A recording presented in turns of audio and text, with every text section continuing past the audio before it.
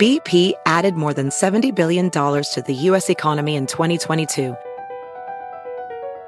Investments like acquiring America's largest biogas producer, Archaea Energy, and starting up new infrastructure in the Gulf of Mexico. It's and, not or. See what doing both means for energy nationwide at bp.com/investing in America. At Morgan Stanley, old school hard work meets bold new thinking. At 88 years old, we still see the world with the wonder of new eyes, helping you discover untapped possibilities and relentlessly working with you to make them real. Old school grit, new world ideas. Morgan Stanley. To learn more, visit morganstanley.com/whyus. Investing involves risk. Morgan Stanley Smith Barney, LLC. My mission is simple, to make you money. I'm here to level the playing field for all investors. There's always a bull market somewhere, and I promise to help you find it. Mad Money starts now. Hey, I'm Cramer. Welcome to Mad Money. Welcome to Cramerica. I'll be able to make friends. I'm just trying to make a little money. My job is not just to entertain you, but to educate, teach you. Call me at 1-800-743-CBC or tweet me at Jim Cramer. Okay, I can't take it anymore. I've had it. I'm tired of talking about the kind of recession we're going to have. An endless topic, even on days like today, a sensational day, where the Dow inched up 160 points, the S&P advanced 0.99%, and the Nasdaq gained 1.36%. Wowza! What a run we've had. So tonight, I'm settling everything. Tonight, I figured it out. Tonight, I'm getting graphic. Tonight, I'm explaining what everyone keeps dancing around when we talk stocks by using props to make it come to life. In front of you, I have, and I'm going to say this word wrong because I'm from Philadelphia, I have three different salsas. I've got the mild, okay, I got the spicy, and I got the ultra hot. These are the choices, all right, right here. Now, almost no one talks about avoiding recession anymore because the Fed's slamming the brakes on the economy so aggressively. It's just going to be one of these recession sauces, the temperature of which symbolizes the depth of the recession, the size of the dip, if you will. And if you get the wrong sauce, well, it could cost you some money. So, as I recover from what turned out to be a little hotter sauce than I thought, let's run through each variety and what you do with them, starting with the one that doesn't give you a stroke, the mild. Now, for the past 8 days, this market's been trading like we're headed for a mild recession. Why? Because of the banks. Instead of Tostitos, I should be calling this Wells Fargo. Right, now, we've heard from a number of banks in the last week, and their voices spoke as one. No matter what you might hear, the consumer has a dynamite balance sheet. And most people simply aren't feeling any downturn. It's true. They're not. Now, of course, there's a percentage of people that have it tougher, and I'm not going to deny that at all. But most people, if you talk to Bank of America, with Citi, if you just talk to JP Morgan, they're going to tell you the consumer's in great shape. When you consider the strong job market and all the money people saved during the pandemic, it's possible that the consumer can ride out a wave of disappointment. But we don't trade the consumer, do we? That isn't what we do here.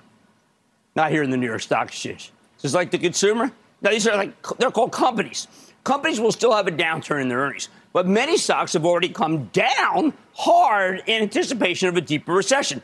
More like this. So they're acting quite well here because they're down so much. Well, let me just give you a good example. Let's start with Micron Technology. Here's a commodity chip maker, semiconductors, with a stock that plunged from the 90s to the 50s in anticipation of a big slowdown in orders. When Micron reported, it did report an okay number. But then you know what it did?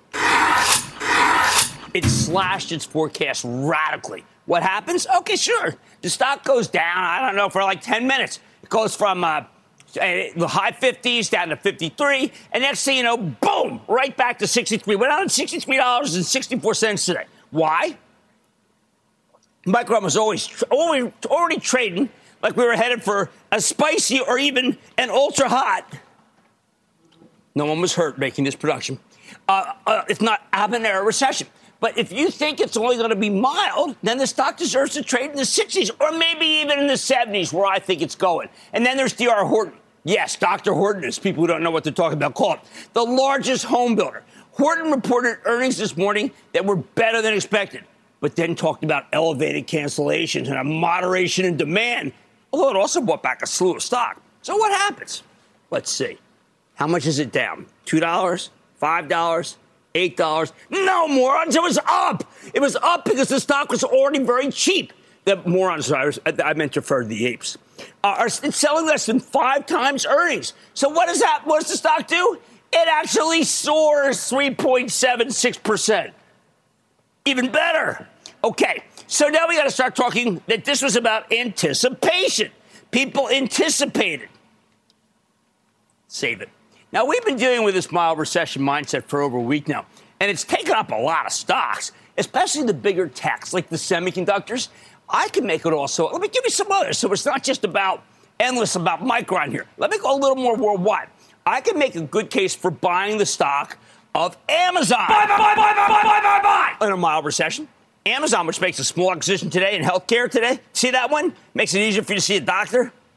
Okay. It traded at 188 in November. Now it's at 124. That's crazy. This is a pretty good company. Amazon's got retail, which matters because it's one of the few retailers that can get through a mild recession with flying colors. The other one that comes to mind is Costco, which my Travel Trust owns both of these. Amazon's got advertising, which is doing quite well, by the way.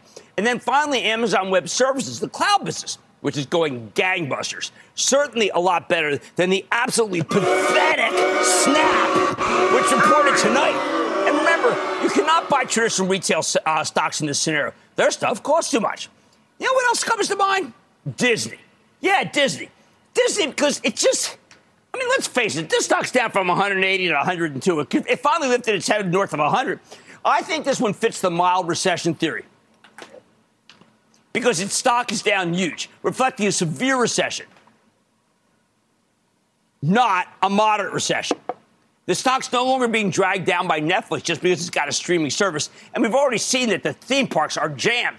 It's what I call a chicken growth stock for those who want to buy a bounce-back candidate with businesses that will hum even a mild recession because no one's canceling their tickets to go to Disney. You know what I smell? Upgrades. All right, now how about a hotter sauce? If Wall Street starts assuming we're headed for a spicier recession, not just a mild downturn, then you're going to have to pull in your horns a bit. In the spicy scenario, you can buy the higher-yielding stocks as interest rates will start to trend down, reducing the bond market competition. But you got to only buy high yielders that can still make their numbers. To me, that means the oils. Yeah, because they're now the highest-yielding stocks, the S&P 500, led by the this stock's getting killed. I can't even. It's like hard for me to look at. It's like putting hot sauce in my eyes. Don't do that. Pioneer Natural Resources, which is now down huge from its highs. I like Pioneer because they have what's called a variable dividend. They throw a ton of money at you when times are good, and even with oil pulling back to 96 today, things are very good. They're a low-cost operator. I also like the half-oil, half-natural gas company that is Coterra, with the stock down badly, that should be able to romp. These have been crushed. We own them for our Travel Trust. If we were traders, we would have said goodbye. We're not. We're investors. We're going long-term. Follow them. CNBC Investing Club, morning meeting, whatever you want. All right, what makes me feel confident about the oils? Look, if we do get a spicier recession, remember this time? It'll be, why will it be? It'll be because of the war in Ukraine. And the war in Ukraine is also the reason why, always carry a handkerchief, why they've got a global oil and gas shortage. So the oils, they're the ideal hedge. That's what I tell people. If things go bad, these are going to make you a fortune. You may also want to buy the dollar stores in a deep recession, namely Dollar Tree and Dollar General, as that's when consumers like to trade down. I know that their smaller packages often represent a false bargain. They're candy aisles to die for. I'm telling you, they have every candy you ever had, the historical ones and stuff, like moo cows, cow tails. Remember that? They're there. These stocks historically do go higher during a period of medium, restaurant style. Finally, now what happens if we're headed for an ultra-hot recession? Meaning a real picante. One that burns you not once, but twice. Hoo-ha! In that case, you have to buy the ultimate defensive plays. Now, we own a bunch of these. Oh, they're doing so badly today because it's such a good day for the Charitable Trust, because I don't want to take any of these possibilities off the table. They're all within the realm of what you can buy. We know the Fed's going to raise interest rates by 75 basis points next week, and they might do it again in September after they have their August break. But, hey, wouldn't you love me to have 2 months off? Can't beat that job. If we get more aggressive rate hikes to curb inflation, well, then stocks like Micron and D.R. Horton, they will be obliterated. We will not want to own them. They're selling at 5 times earnings right now on next numbers, but you know what? They're actually selling at 20 times earnings because those numbers will be cut severely by a real mouth burner of a recession. Anything related to advertising tech, the industrials will crush you. So what's safe in an ultra-hot recession? What can you buy if someone comes to you and just says, listen, you're only allowed to eat this? I think Johnson & Johnson fits. It's just reported a better than expected quarter. It's got a AAA balance sheet, 2.6% yield. J&J splitting into two entities, its consumer products business and its drug and medical device business. And the stock's now down used from its high last month. By the way, the only crime that it's committed has been rotating from the hottest sauce to the mildest sauce. What's rotation? What do you think? Hey, look, I'm not, don't confuse me with those cooking shows, okay? Or that show, The Bear. I can't stay awake for that show. And J&J doesn't fit the mild scenario that Wall Street's anticipating right now.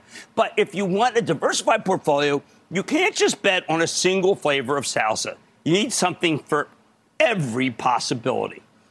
You know what? Just because I am a charitable guy, you can also buy PepsiCo in this darker and hotter scenario. And I don't say that just because this company belongs to PepsiCo. Crucially, you know Pepsi's doing well because they just reported a phenomenal quarter with great organic growth. We know people still drink soda in a severe recession, and its raw costs like plastic are going to come down. Finally, I like Constellation Brands because, well, beer does better in a recession than not. Modelo, Corona, Pacifico, that's a long neck. Oh, man, kids like to overpay for that one. Particularly well, kids meaning over 21, particularly well in Texas. That's where it does well. That's where its major markets are, and it's unusually hot. That's fabulous beer weather. Constellation's been hit with a wave of insider selling from longtime insiders, the Sands family. That's okay. Look, it's been widely telegraphed. Can't blame them. They've been sitting on the shares. I think the stocks can rebound eventually. Don't pay up for it, please, because the family will keep knocking it down, giving you the business with their sales. Get better prices. Yep, here we go. We got mild. Okay. We got moderate. Oh, yeah, that's medium. And we got severe. These are the choices, okay? This is it. No more. It's like, oh, it's going to be serious. It's going to be a doozy. We gave you the whole Tostitos thing. Can we avoid a recession altogether? There's always the chance for no sauce at all, in which case a diversified portfolio definitely won't hurt you. But that's really beyond the Fed's control. To avoid a recession entirely, you need the war in Ukraine to end, and you need the Chinese economy to fully come back online. You also need the dollar to come down. Don't hold your breath, especially if you have the cayenne sauce in your mouth. Bottom line, it's the recession, stupid. Right now, it's just the temperature that matters. Doug in New York. Doug. Hey, Jimmy, booyah. How we doing today? Have never been better. What's going on? Listen, congratulations on your new digs there. I hope they got the AC working for you. Oh, man, this is unbelievable here. Can you imagine this? Okay. You know, I slept here last night. It's dynamite. They don't make me leave. I never have to go home. It's terrific. Plus, my wife visited me here, so I don't even have to worry about that front. What's going on? Attaboy. Listen, I'm calling about an old friend of ours that's been taking a real beating lately. And I know how you're feeling about companies that aren't making money right now, but I'm talking about Twilio. They're supposed to be hopefully cash positive by next year. They're making a big splash supposedly in the Canadian market. They're doing all that. You're right. It's just that it's still losing money. So I can't. Look, I got to be true to my word, Doug. I got to be true to my word. I am saying that if they're not making money, they're not going to get my approval, even if I think they're good.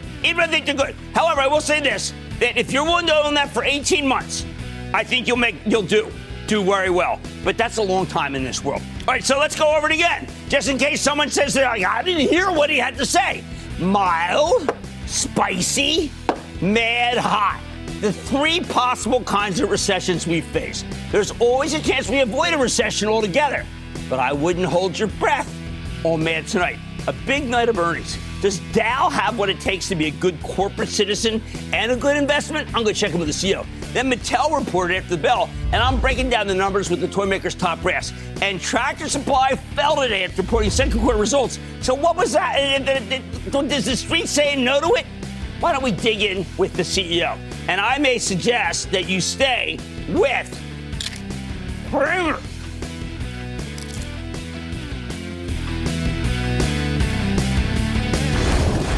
Don't miss a second of Mad Money.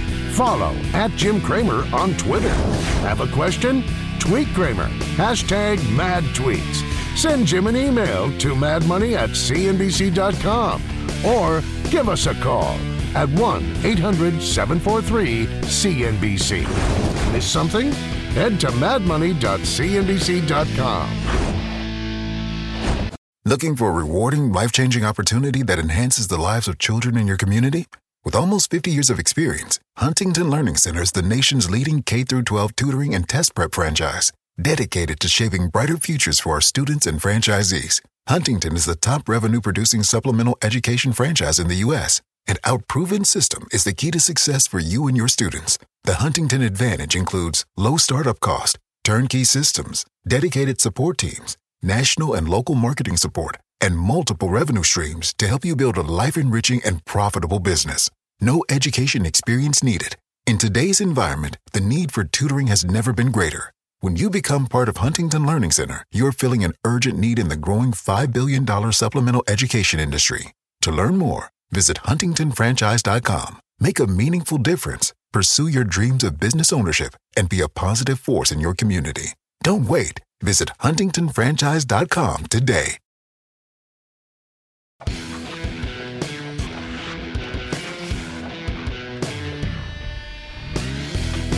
What do we make of Dow, the commodity chemical powerhouse that's seen its stock plunge from $71 and change in April down to $51 today, thanks to, of course, recession fears? I thought it was a solid quarter, but we are in mild recession mode, and you're not supposed to own industrials, even good ones, in a mild recession world.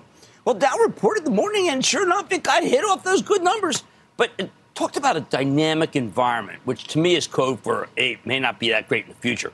I think that's why Dow stock got hit today. But at these levels, 6.5 times earnings, 5.4% yield, is it possible it's being punished too much?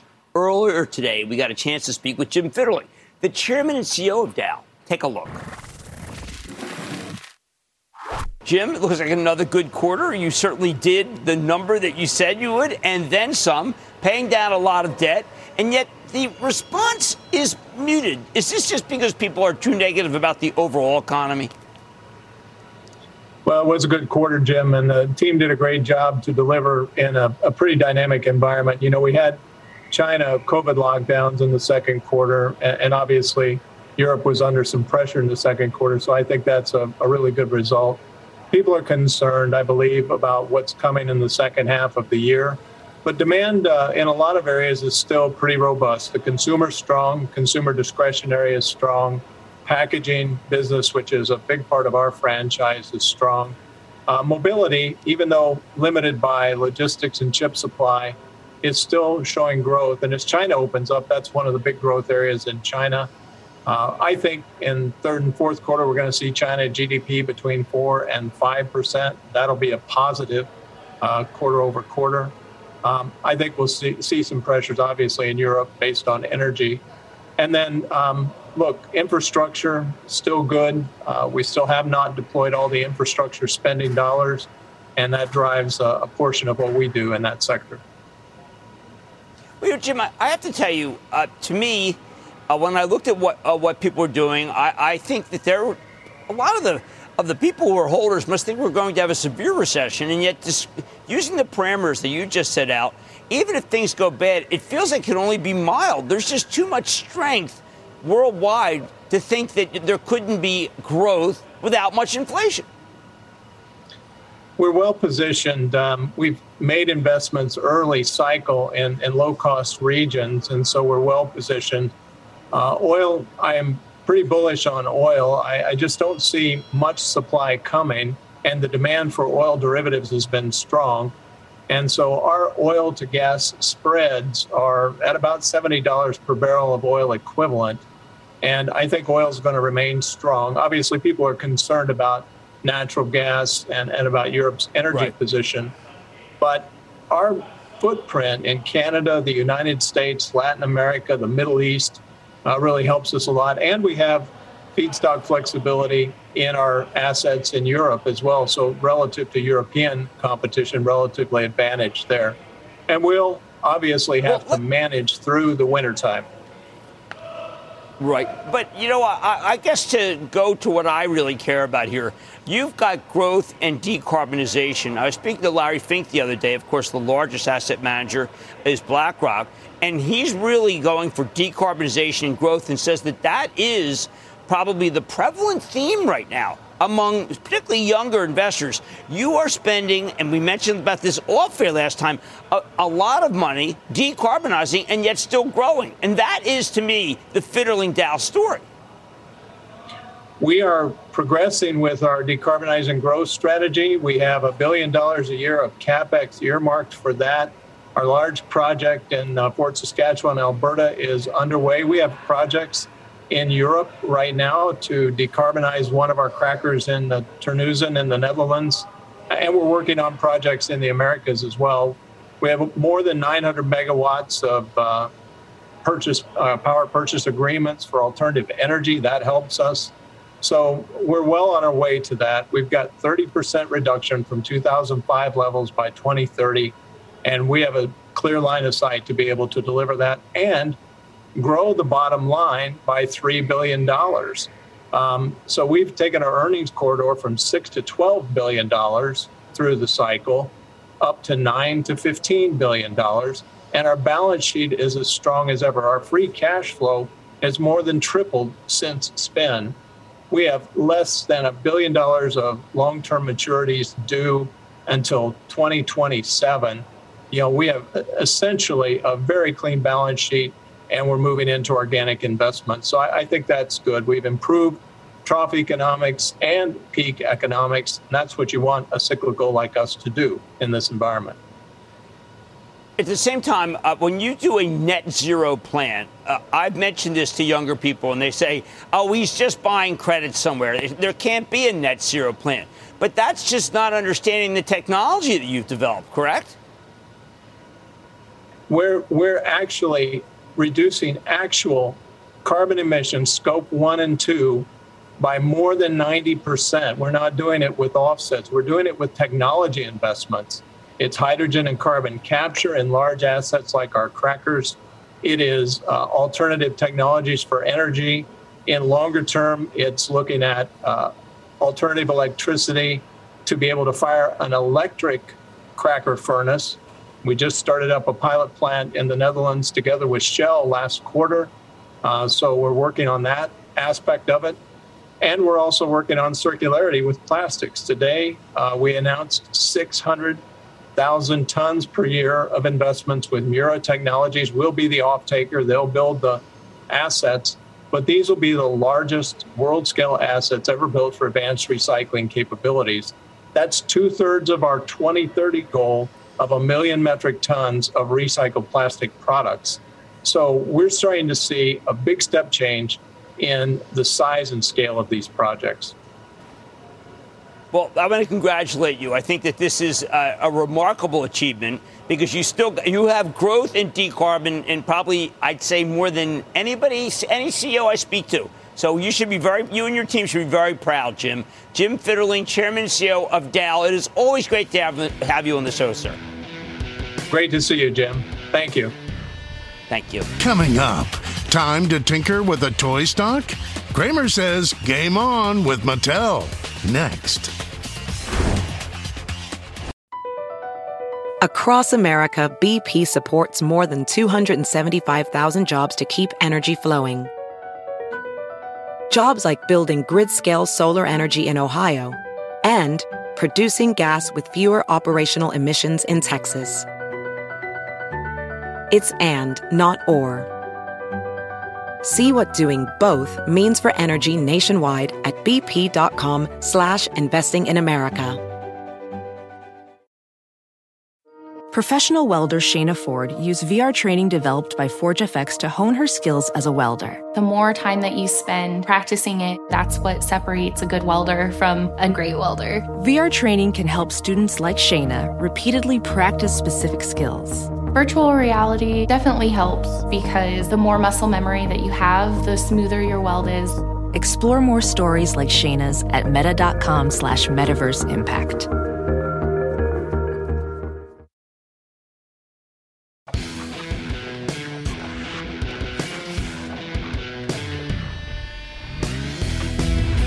The biggest winners from the depths of the pandemic have seen their stocks fall apart this year.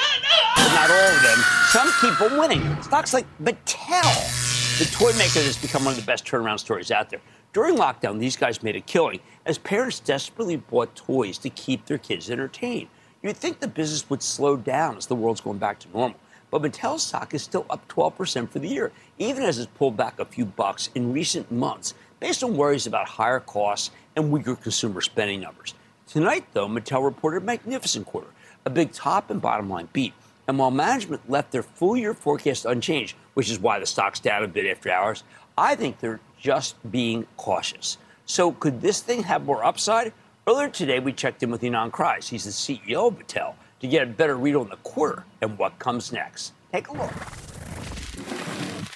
Ynon, you're spoiling us once again. Accelerating revenue growth when almost no other company has it. How are you doing this? Yes, Jim, this was another exceptional set of results for Mattel with our 8th straight quarter of top-line growth. Our bottom line grew significantly, with adjusted operating income up 82%, in spite of high inflation. And following a record first half, we expect continued growth in the second half and are planning for increase in consumer demand in the holiday season. So all in all, very happy with our position and expect to win market share going forward. Well, given what you just said, I might have expected you to raise guidance for the second half. Should I just get some comfort that you're being conservative? Because what you just described to me should put you higher than the current forecast. Well, we reiterated first-year guidance for strong top-line growth and increased profitability in spite of significant inflation and negative currency impact. So we're very happy with our position. We have new product innovation and increased marketing coming in the back half of the year, together with additional space at retail and extensive promotional activations. So expect strong continued performance and increase in consumer demand. Well, what I like always, there's something new that is driving things. These blowout results from action figures, new action figures, Jurassic World. Some of these brands have been around a long time. Why do they ignite again? That's right. We saw excellent results in our action figures category, led by Jurassic World, Minion, Lightyear, Masters of the Universe. And this really speaks to Mattel's capability to manage franchises and really drive evergreen brands and turn them into long-term success. This is something we do really well, and how we leverage our creative capabilities, global supply chain, and commercial capacity to drive these brands and position Mattel as a partner of choice for the major entertainment companies. Now, the one area that I would have liked a little more growth, but you always have a lot of things cooking, was dolls. And I want to be sure that dolls are on course, particularly because you got dolls in outer space. I mean, how can you beat that? That's right. Our dolls category grew 5%, led by Barbie and Polly Pocket. Barbie grew 7%. And again, another very strong performance of Barbie. And what is special now is that today we actually wrapped production, principal photography for the Barbie movie. exactly 1 year before we release it theatrically worldwide with our partners, Warner Brothers. And we could not be more excited about Greta Gerwig's vision and creative execution with Margot Robbie and Ryan Gosling, our lead stars in the movie, for what is shaping up to be an iconic cultural event. We're very excited about the Barbie movie coming up. Look out for that. Well, when I first met you, you told me that this would happen, but you also told me it wouldn't be one and done, that there are other things, other movies that you have. I mean, to me, look, I don't know what you're doing with Elon Musk and SpaceX, but I want to see Barbie in space. I'll tell you the truth. I want to see the carbon neutral Barbie with Dr. Jane Goodall. I mean, you've got a lot of interesting cultural aspects here that I think are very good for not just young people, but older people. That's right. We do a really good job in infusing brand purpose into all of our brands and categories and continue to build an emotional connection with our consumers. And this is a key part of our strategy. As we continue to grow the toy side of the business, we're also putting together a strategy and continue to see growth in our IP and in capturing value in our incredible franchises outside of the toy aisle. And this is all driven by very clear brand purpose, cultural relevance, and great product out there. Well, I'm going to talk about cultural relevance because I think there are a lot of people out there, particular ilk, who say, it's all plastic. It just ends up in a landfill. But you've got dolls that are going to be made from recycled ocean-bound plastic. And your goals, your decarbonization goals are extraordinary. I would think that they're a little hard to pull off. You think you're okay? Look, we take our role as a responsible corporate citizen very seriously. Our aim is to contribute to a more diverse, equitable, inclusive, and sustainable future. And we continue to make progress on all of these fronts, including, as you mentioned, creating and developing sustainable product made from recyclable, or bio-based plastics. And our goal is very clear about that, to achieve 100% of our product and packaging made of these materials by 2030. And Jane Goodall is a great example of how we created the doll from ocean-bound plastic, recycled ocean-bound plastic. And we'll do more of that, and you will see that in the coming period. Well, what I want you to do is I want you, of course, to bring the Barbie that went into space. I got to have that. But then you have to bring the Jane Goodall, this line, because I think, you're pretty much a visionary about this stuff. I mean, people need to know, because I still think that younger people are afraid to buy Mattel stock. Now, obviously, institutions love it because it's been terrific. But you are doing so much more than everybody else to try to decarbonize. You deserve credit for it, and I think your stock would go even higher if people knew how much you're doing. Thank you for saying that. We are really executing a clear strategy. On the corporate side is to grow our IP-driven toy business and expand our entertainment offering. You've been following the story for a while, and you see how we methodically, consistently execute on our strategy and continue to see tremendous growth and putting Mattel now in growth mode. But we go beyond that and really take as our role and a responsibility to influence consumer and contribute to a better world. We sell product to young audience, to children, and families trust us. We develop a very important relationship with parents that is built on trust, that we will do the right thing and continue to infuse important messages, important social messages into our product and embed that as part of a holistic experience for consumers. And that has served us very well and has been a key part of our success to date.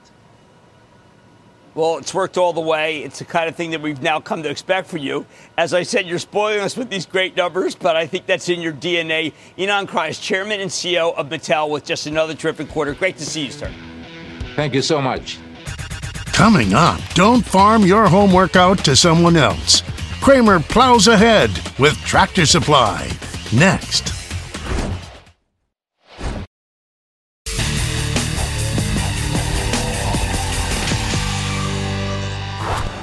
Holy cow, this is a brutal market for retailers. They're caught between higher costs and then maybe even weakening consumer spending.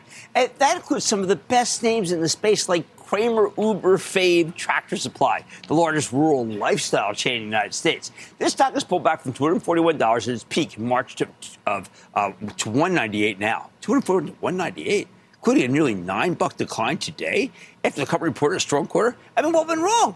Okay, in early June, Tractor Supply pre-announced most of the good second quarter numbers that we saw today. That's right, they pre-announced it, so we kind of knew what they were going to do, and that caused their analysts to raise their estimates. But the rest of June didn't go as well for these guys. There was drought conditions all over the country, and that may have basically just made things not as great as we thought, but not bad. So while Tractor Supply still met expectations and even raised its full-year forecast, that forecast still came in below what some of the analysts were looking for. Now you know what happened. Still, I think that's exactly why it could be a buying opportunity, assuming we're only headed for, a mild recession. But I don't want you to take it from me.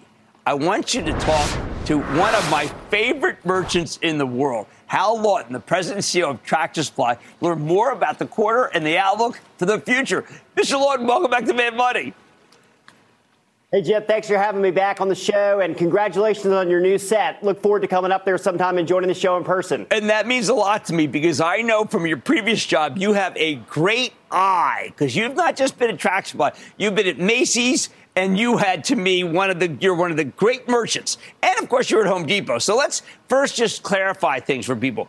You were the only retailer that said, listen, things are going better than expected, and then you have a bit of a drought in the cadence of the next month. But people on air were saying it was disappointing. I want to make one thing clear. There was nothing disappointing in it at all. It was just that you had already said that things were good. Yeah, we had an excellent quarter. Record-breaking sales, record-breaking earnings, record-breaking customer counts. The team did a tremendous job navigating the myriad of macroeconomic factors and other conditions that are out there.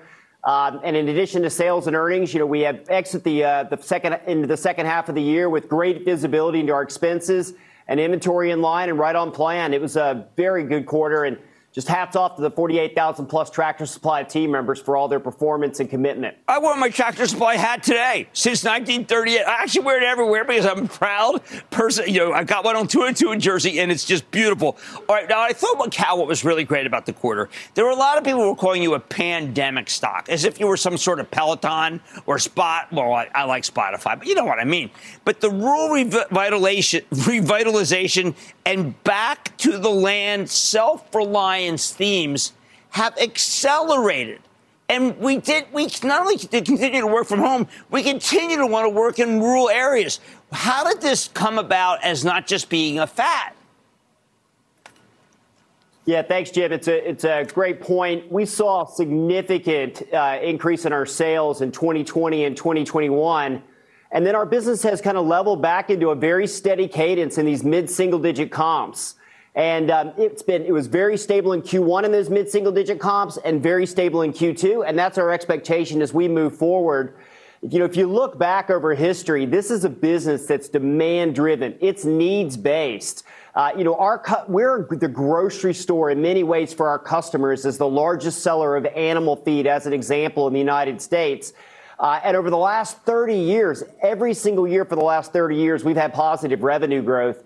And every single year for the last 30 years, we've had positive comp transactions. This is just a very stable and a very consistent business. And we've returned to that post-pandemic lift. Now, how you mentioned that you're the largest in feed, there were some questions on the call about how wheat seems to have crested, the corn seems to have crested, but you weren't so sure. You did not give us a inflation is subdued or over story at all in the conference call. Realist or just basically an acceptance of what's going on in the world? I think our theme has been that inflation's persistent and consistent. And we don't see, in the next 6 to 9 months, much moderation, perhaps from high single digits down into hot mid-ish single digits. But, as I said on the call, the big thing that we're watching is PPI. And PPI has got to start to turn before CPI turns. And PPI is a great proxy for all the input costs that we have as retailers in terms of our wholesale prices we're paying. And once we start to see PPI moderate, we'll see CPI moderate. As with respect to commodities, corn and wheat have had some pullback in the last couple of weeks. Those are big inputs into animal feed and pet food and other feeds that we sell. But I think the jury's out if that's going to hold. There's a lot of assumptions on yield, a lot of assumptions on cost, and Ukraine and Brazil and a number of other factors that go into play. And I think the jury's still out on how that's going to play out for the back half of the year. Yeah, I agree with you. And one last question. I'm a gardener, Hal. I've done it for 38 years. The other guys just don't cater to me enough. You have really pivoted. I now feel like I'm not an afterthought when I go to my Tractor Supply. Can you pivot even more? Because I don't want to go to where there's plants that are dying outside because they haven't been watered, and I don't feel like I'm in anything other than an anteroom to another store. Jim, I appreciate the call out on the garden centers that we've been building. We've had an incredibly bright 84-year history, but we think our future at Tractor Supply is equally bright. And we're investing this year nearly $700 million of capital in the business. That's up from $275 million in 2019. One of those big areas of investment is the build out of garden centers. And we exited Q2 with 230 garden centers, a little over 10% of our chain. And we're looking to have over 15% of our chain built out with garden centers by the end of the year. And they've been a big home run with our customers. We're seeing new customers flock to them. They're driving footsteps into our stores as kind of a destination category. It's bleeding over to the inside of the store. And to your point, we're staffing them with garden center specialists, and we're really catering to our customer. Less annuals and perennials, more fruit trees, more vegetables, shrubs, and then trees for our customers' land and pastures. And they've over-delivered on our results to date, our expectations, and we're very bullish on them as we move forward. Amen, and I know it, and it's a joy because I don't feel like I'm a second-class guy when I try to raise tomatoes and try to raise my cucumbers. Hal Lawton, the president and CEO of Tractor Supply, that quarter was a good one, and this is a long-term story. Mad Money's back after the break. Coming up, Cramer wants to hear from you. Your calls on the thunderous lightning round. Next.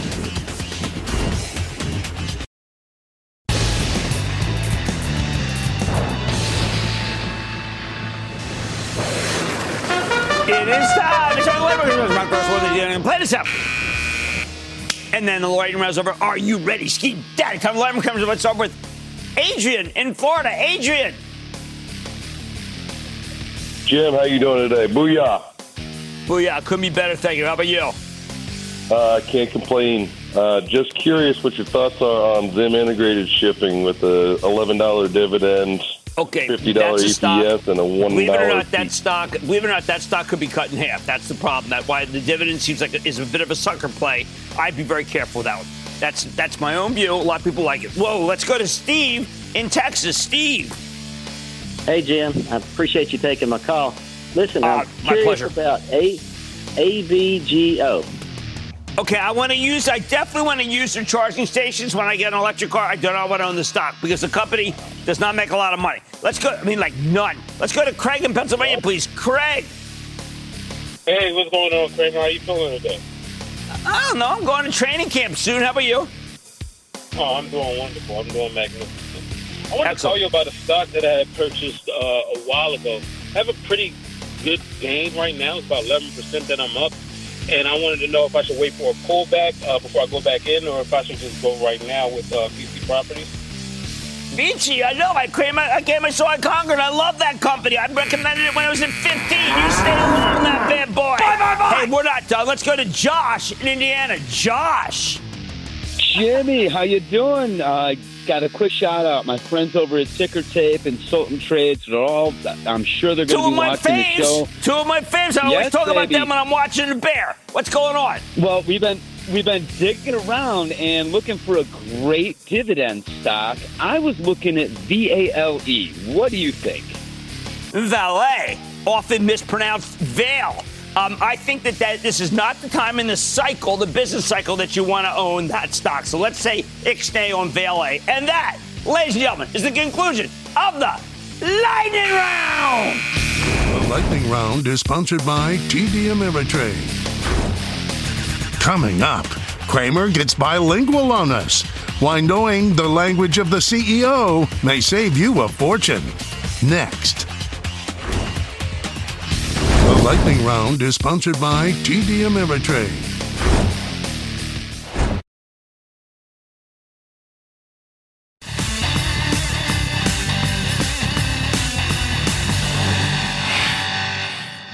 times like these, you need to know some authentic Wall Street doublespeak.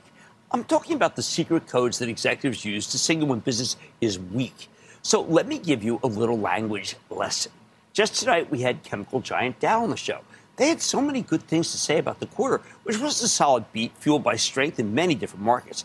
Packaging, particular standout. They've also continued to be strength in that balance sheet, something we always want to hear when we're worried that the economy might be going into recession. But several times during the conference call, management said that things are, and I quote, dynamic. You might assume that's a good word. Hey, it makes you think of someone with a dynamic personality, a force to be reckoned with. Then it hit me. Dynamic is bad. You don't want things to be dynamic when you're running a business. You want them to be consistent, consistently good. Dynamic means things are subject to change, and change can be bad. I think the term dynamic is what pulled Dow's stock down. Or how about Qualtrics, XM, a software company that helps measure and create better customer experiences? These guys had a good quarter with lots of sign-ups and re-ups, but they also mentioned there was an elongation to the sales cycle. Elongation, another term that could be good or bad, depending upon what you're talking about. Elongation of the sales cycle is real bad. It means it's taking longer to close deals, in part because the world's in turmoil. There were many positives in the conference call, but the analysts seemed fixated on that word, blotting out anything good, suboptimal. No wonder the stock's down 64% for the year. I don't love this doublespeak, but when companies deviate from it, their stocks get hit even harder. Take AT&T, which said customers are taking a little longer to pay their bills, something like 2 days to collect customer receivables, costing them almost $1 billion for the quarter. They talked about extended collecting, but that's not really a euphemism. The stock dropped almost 8%, in part because if they're really having trouble collecting their bills now, imagine how they'll do in a world with higher unemployment. AT&T should have just gone with elongated collection cycles. Then there's another one, moderation. Could be good, could be bad. Moderation in orders, very bad. We're not talking about all things in moderation by not eating too many Fritos. We're talking about orders moderating, going from good to worse, and therefore the future looks less certain than the past. It's hard to get rid of this tension moderation. Some words are obvious. We know churn, nothing to do with butter, just the loss of customers. Always bad. But one word I never want to hear is volatility. In the real world, that word means up and down. But on Wall Street, volatility is code for just down, as in the business is volatile, which means business is headed in the wrong direction. Almost no CEOs ever going to say things are bad, or better, how about this, things are disastrous. But now you know some of the words that they like to use to moderate the negatives. Be careful when you hear them. They can be the tip-off that your stock is headed in a volatile direction, and your losses are about to get elongated. I like to say there's always a bull market somewhere, and I promise I'll find it just for you right here on Mad Money. I'm Jim Cramer. See you next time. The news with Shepard Smith starts now.